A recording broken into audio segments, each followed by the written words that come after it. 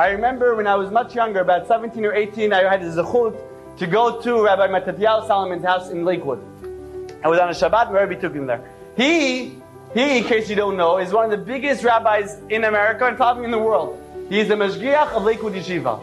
A few thousand students, all the major issues go through him, all the questions go through him. Mamash tzaddik yesod olam. So now when we went to him, he discussed a very interesting topic. He asked the following question.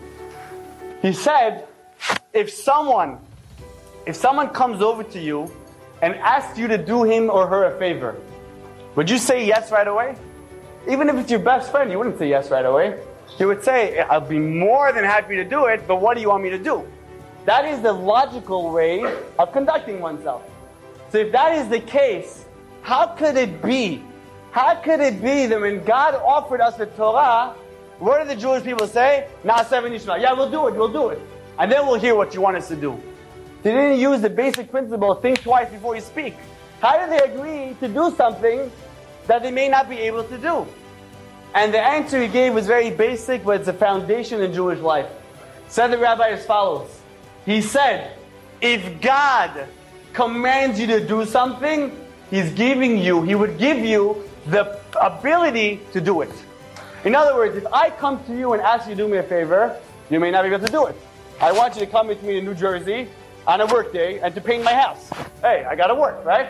But if Hashem says, I want you to put on tefillin every morning, right? I want you to do this to keep Shabbat, and I want you to do that, it is within you to do it. If God says, don't be jealous, right? Oh, it's an emotion. How can you tell me not to be jealous? If God says, don't do it, you could do it, right? You could hold yourself back. Same thing with anger, same thing with any other emotion we have. If there's a midah ra'ah, if there is a bad character trait we have, don't just say, that is me, that's who I am. If you say that's who I am, you're basically saying, God never gave me the possibility to fix it up. Hashem gave every single one of us the koach to elevate ourselves to the stature of Adam, a complete man, to make us into Adam Tov. However, if we're going to be laid back and say, that's who I am, that's where the problems begin. We must all work on ourselves.